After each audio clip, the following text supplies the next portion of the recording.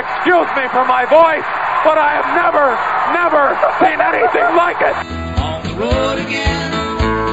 Hey, Phil, if we wanted to hit mailboxes, we could let Ralph drive. We're the best of friends. Moron, your bus is leaving. Keep turning our way. And our way is on the road again. Welcome to this big game edition of the On the Road Home podcast. This is Ken Crawford reporting to you on the road home from a depressing, dreary, gut-wrenching loss to Stanford. Unfortunately, my prediction was too close to accurate. Until we got to garbage time, it was 16-6. I had predicted 16-10. Just so disappointing because this was such a beatable Stanford team, and the team just didn't deliver. Quick recap.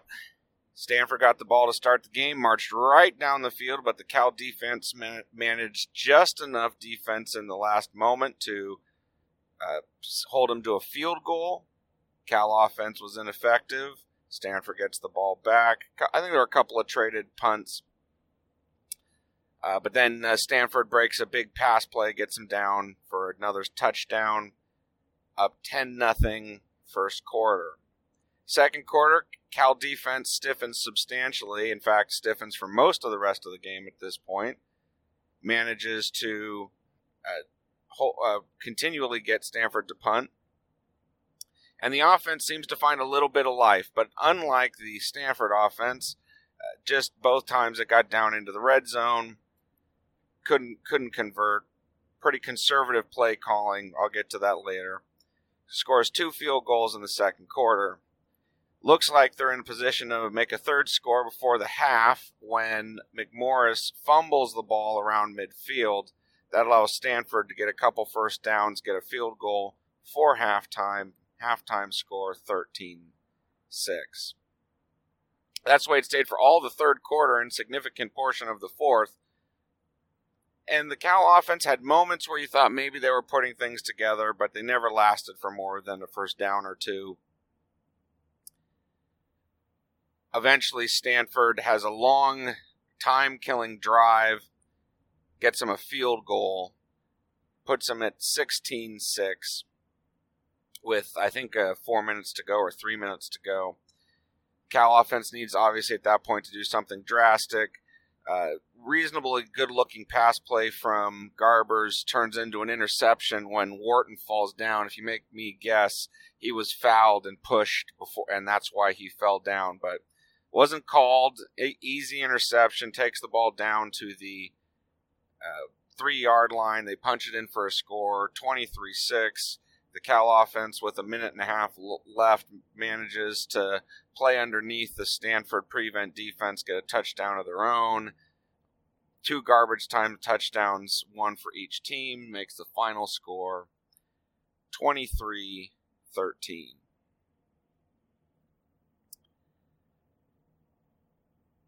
Let's start with the good side of the ball, the defense. I must admit, I'm getting a little bit disappointed with how it seems to take the Cal defense a quarter plus to get into sync. There's been a few games now where we've seen the opposition score early in the game. Obviously, the Colorado game was something entirely different, but there was just these early plays where, or early sequences where they get a touchdown and now the Bears are playing from behind. And then they stiffen and they do great for the majority of the rest of the game. And you know what? If we had an offense that could actually move the ball, probably wouldn't bother me so much. But with how limited our offensive ability is, just wasn't going to happen. Stanford offense was very conservative. They knew they didn't have to score many points, and they acted like it. They were not going to let the Cal defense score any points. There were actually a number of tipped balls that had the tips and the bounces gone the right way. The Bears could have had 2 or 3 interceptions. But overall, Stanford was not going to put the ball in tough places, was going to be very conservative, giving the ball to Bryce Love a lot. Cal defense did a great job of containing him after those first couple drives, and actually even then didn't do too horrible. There were some moments where it was frustrating how much he was falling forward and getting 4 yards when he really should have only gotten 1 or 2. But nevertheless, generally good defensive effort, as much as you can ask. And just they did get 1 strip fumble, but the kind of things that happened at the Colorado game are not going to happen game after game after game. You cannot count on the opposition constantly throwing you interceptions, particularly when they know they can play it pretty conservative and still win.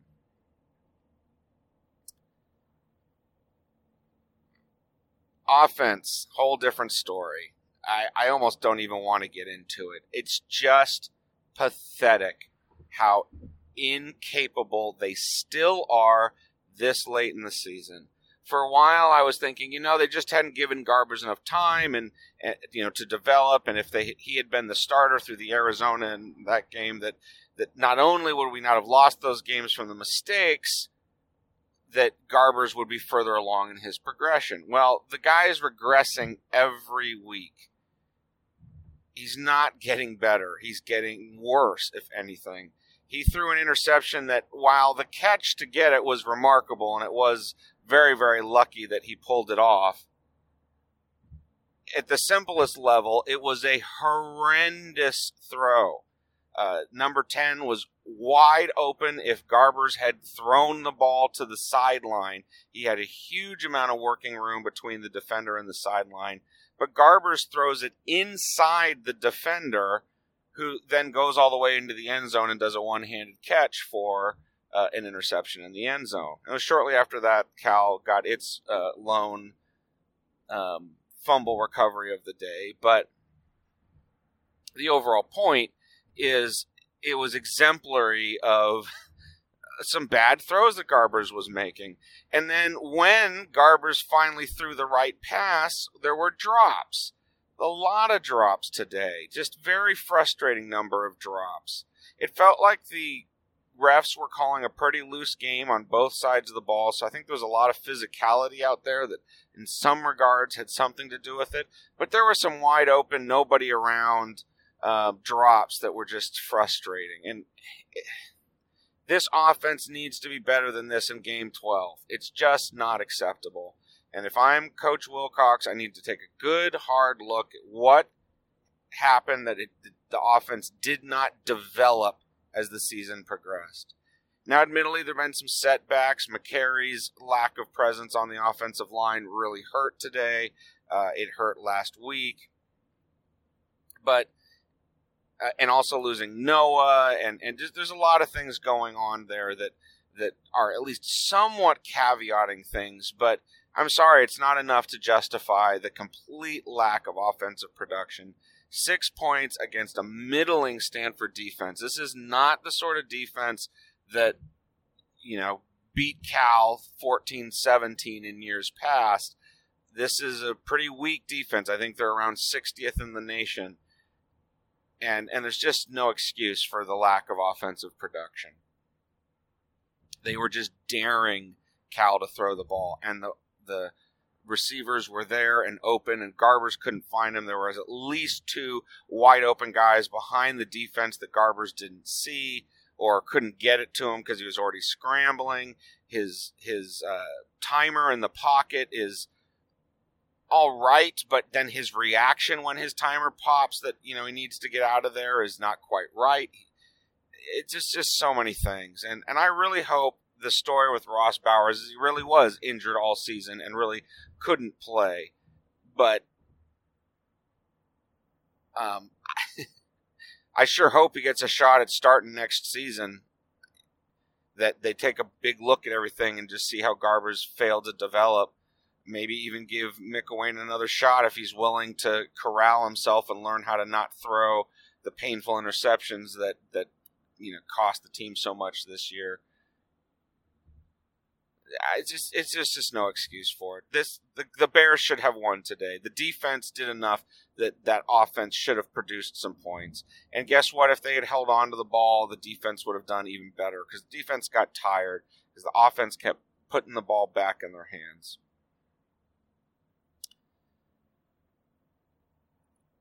And part of it was play calling. Part of it was very uncreative play calling, too many runs up the middle, a lack of creativity in finding ways to get the ball moving sideways, to keep the field spread. They would do it sometimes, and then other times it was like, now's the moment, stick the dagger and do something really creative. They wouldn't. As a perfect example, the Bears are, in a position there. They've gotten a couple first downs, and Garbers throws that really bad interception. Okay, now, gift back to the Bears. Fumble, have the ball now, just outside the 20. Wonderful. Do they, continue aggressive? Do they do something interesting and flashy? No, they run the ball up the middle twice and end up with 3rd and 6, 3rd and 8, something like that. And Garbers can't find the third down completion. And it's just like, you can't do that at the most important point of the field where things are starting to get compressed. You need to do something more creative. So frustrating. So play calling wasn't good. Catching wasn't good. Actually, one thing that was good was pass protection. The offensive line did a darn good job in pass protection. Their run blocking, that left something to be desired. But you know what? When the defense is keying on that, they're daring you to throw the ball, I'm not going to be too picky about that. But between the quarterback, the receivers, and the lack of creative play calling, it's just so depressing. It's just so... I don't know. I'm so depressed I can't even come up with more creative words than depressing. Ugh. I don't know. And I look forward, they got a bowl game coming up. We're going to go play in the cheese cracker, whatever. Our favorite, our family buys a lot of generic snacks, so our equivalent of Triscuits is something called woven wheat. So they're going to go play in the woven wheat bowl. Something just whatever. And that's fine. I'm happy about the bowl. But if they can't find some offense in the next month, you're going to be playing a reasonably good team, a team that's going to put up, even against our defense, some points.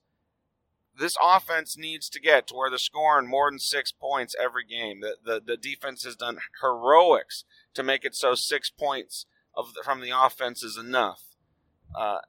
That's not going to work forever. And, things happen with various situations, and I'm not all for fire the coach right now kind of guy, but I don't know.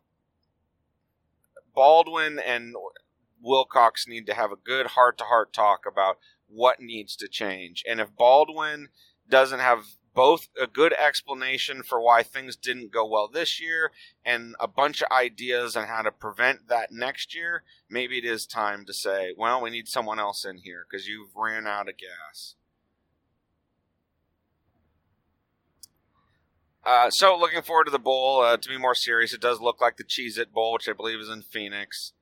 Now that they're 7-5 and 4-5 in conference, that's the last of the bowls for which the conference has ties with, and I believe we're one of the only teams with 4-5 in conference that made it to a bowl. So that means we, most of them have 5-4 or better, which means we get one of the last of the picks. Or we're picked last, more accurately stated.